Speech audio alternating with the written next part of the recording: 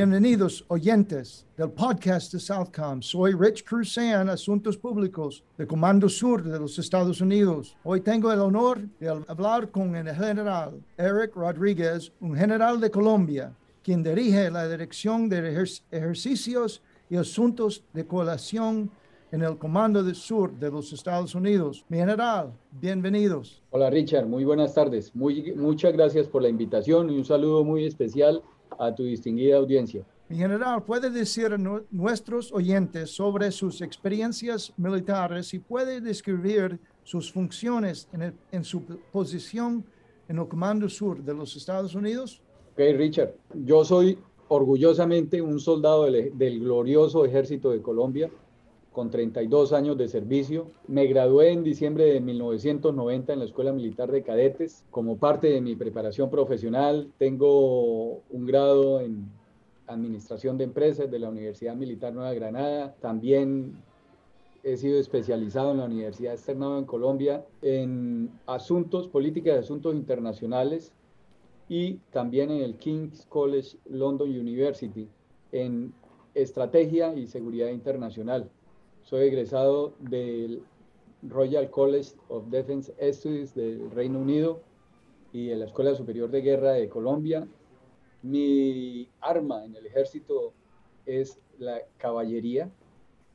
Soy paracaidista militar, especialista en inteligencia militar, y la mayor parte de mi carrera, la mayor parte del tiempo, he estado desplegado en posiciones de comando, participando, planeando, ejecutando y liderando operaciones de contraguerrillas y operaciones contra el narcotráfico en las áreas más conflictivas y más afectadas por el conflicto en mi país, siempre para proteger a nuestra población, para estabilizar las regiones y mejorar las condiciones de vida y hacer más viable el desarrollo de estas regiones en mi país.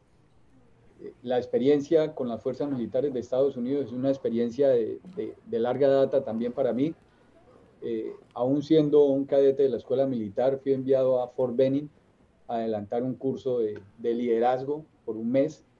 Esa fue la primera oportunidad. Posteriormente, en el 2001, volví a WINSEC a adelantar un curso de informaciones de operación, y me desempeñé en el 2009 por año y medio como oficial de enlace ante el Ejército Sur de Estados Unidos en Fort St. Hughes. Ahora me estoy desempeñando como el director del J-79 Ejercicios de la Coalición en Southcom.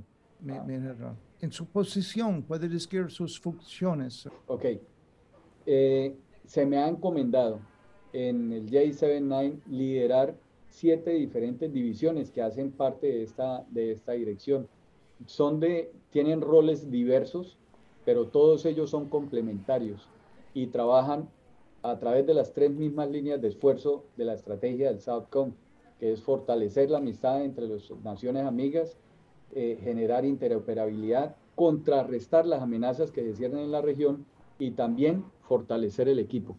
Estas divisiones son la división de entrenamiento y ejercicios conjuntos, que es la división encargada de planear, de coordinar y supervisar la ejecución de los programas de ejercicios conjuntos con las fuerzas militares y agencias de seguridad de las naciones amigas en el Caribe, Centro y Suramérica. También está la división de asuntos civiles, que planifica, coordina y conduce las operaciones conjuntas de asuntos civiles en apoyo de las fuerzas militares de las naciones amigas de la región. Está la división, muy importante también, de atención humanitaria, que está a cargo de integrar los recursos y articular las capacidades para las respuestas de atención humanitaria, como se ha hecho durante esta época de la pandemia del COVID-19 y también con los huracanes ETA y IOTA en el mes de noviembre del año pasado. También la Oficina de Cooperación Pública-Privada, que está encargada de articular la relación con son muchas agencias y entidades no federales con el fin de dirigir esfuerzos que apoyen las líneas también las líneas estratégicas de Southcom. Tenemos la división de integración interagencial que mantiene el contacto y la relación con más de 30 agencias federales, también en apoyo de las misiones de Southcom. Y tenemos una división también muy especial que es la de ciencia y tecnología, que explora, diseña, coordina y ejecuta las actividades de ciencia, tecnología e innovación en apoyo a Southcom. Y por último, la oficina de entrenamiento, a cargo del entrenamiento del Estado Mayor de Southcom. Lo decimos en Colombia, afilar la sierra, preparar profesionalmente y mantener actualizado a todo el equipo de trabajo. Hay mucho trabajo. Mi general, ¿puede decirle a nuestros oyentes acerca de la importante y la asociación duradera entre los Estados Unidos y Colombia y la importancia de fortalecimiento de las alianzas entre los países latinoamericanos y el Caribe? Claro, Richard. Como lo decía hace unos minutos, esta ha sido una relación de larga data y, razón por eso estoy yo trabajando aquí en Southcom.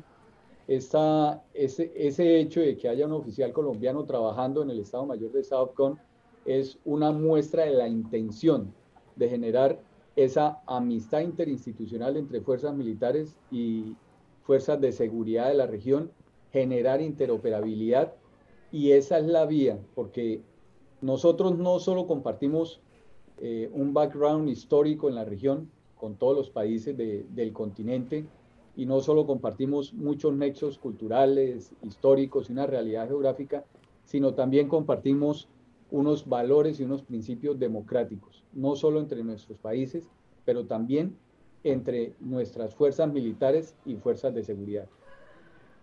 Pero también compartimos unos retos que son transnacionales, un círculo vicioso de amenazas que señala el señor almirante Fuller, que hace referencia a estas amenazas que son comunes a todos los países de la región.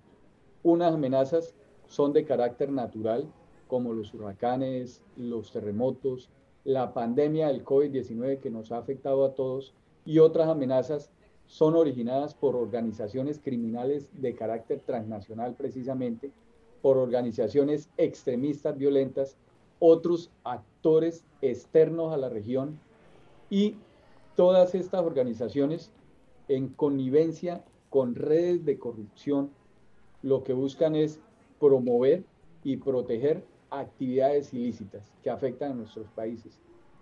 Estamos hablando del narcotráfico, de la minería ilegal, del tráfico de personas, estamos hablando del terrorismo, y estas redes son comunes. Estos actores se soportan entre ellos, se apoyan entre ellos, y las redes son comunes y multipropósitos, siempre orientadas a la promoción y la protección de estas actividades ilícitas.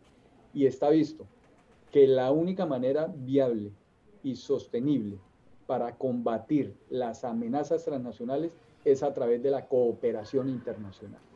Y esta cooperación internacional empieza con acuerdos entre los países, pero tiene que ser continuada y fortalecida por la construcción de una base de confianza, de conocimiento cercano entre las fuerzas militares y las fuerzas de seguridad, de un lenguaje común, un conocimiento común de los fenómenos, también esa interoperabilidad y la capacidad de hacer coordinaciones y contactos rápidamente y ser más eficientes que estas amenazas y estas actividades transnacionales, para poder actuar en contra de ellas y poder derrotarlas.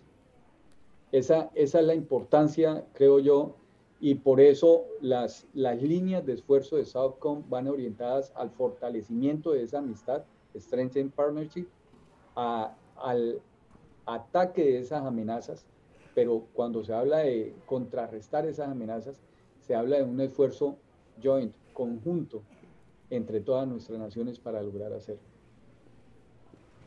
Mi general, gracias por su tiempo hablando con nuestros oyentes de Podcast de Southcom. ¿Tienes algunas últimas palabras? Richard, agradecerte este espacio y estos micrófonos para poder enviarle un saludo a tu audiencia y explicar qué estamos haciendo aquí en el J79 y decirles pues a todas las personas que puedan escuchar este podcast, pues que el compromiso de todos nosotros, los soldados y los civiles, que trabajamos juntos, de las naciones amigas de Centroamérica, Suramérica, el Caribe y de Estados Unidos, es la paz y la estabilidad en el hemisferio. Y estamos trabajando para ello y ese es nuestro compromiso personal. Muchas gracias. Gracias, mi general. Oyentes, nuestros 2 próximos podcasts serán sobre el mes de la historia de la mujer y los proyectos de asistencia humanitaria. Espero que sintonices. Gracias, mi general. Richard, muchas gracias a ti.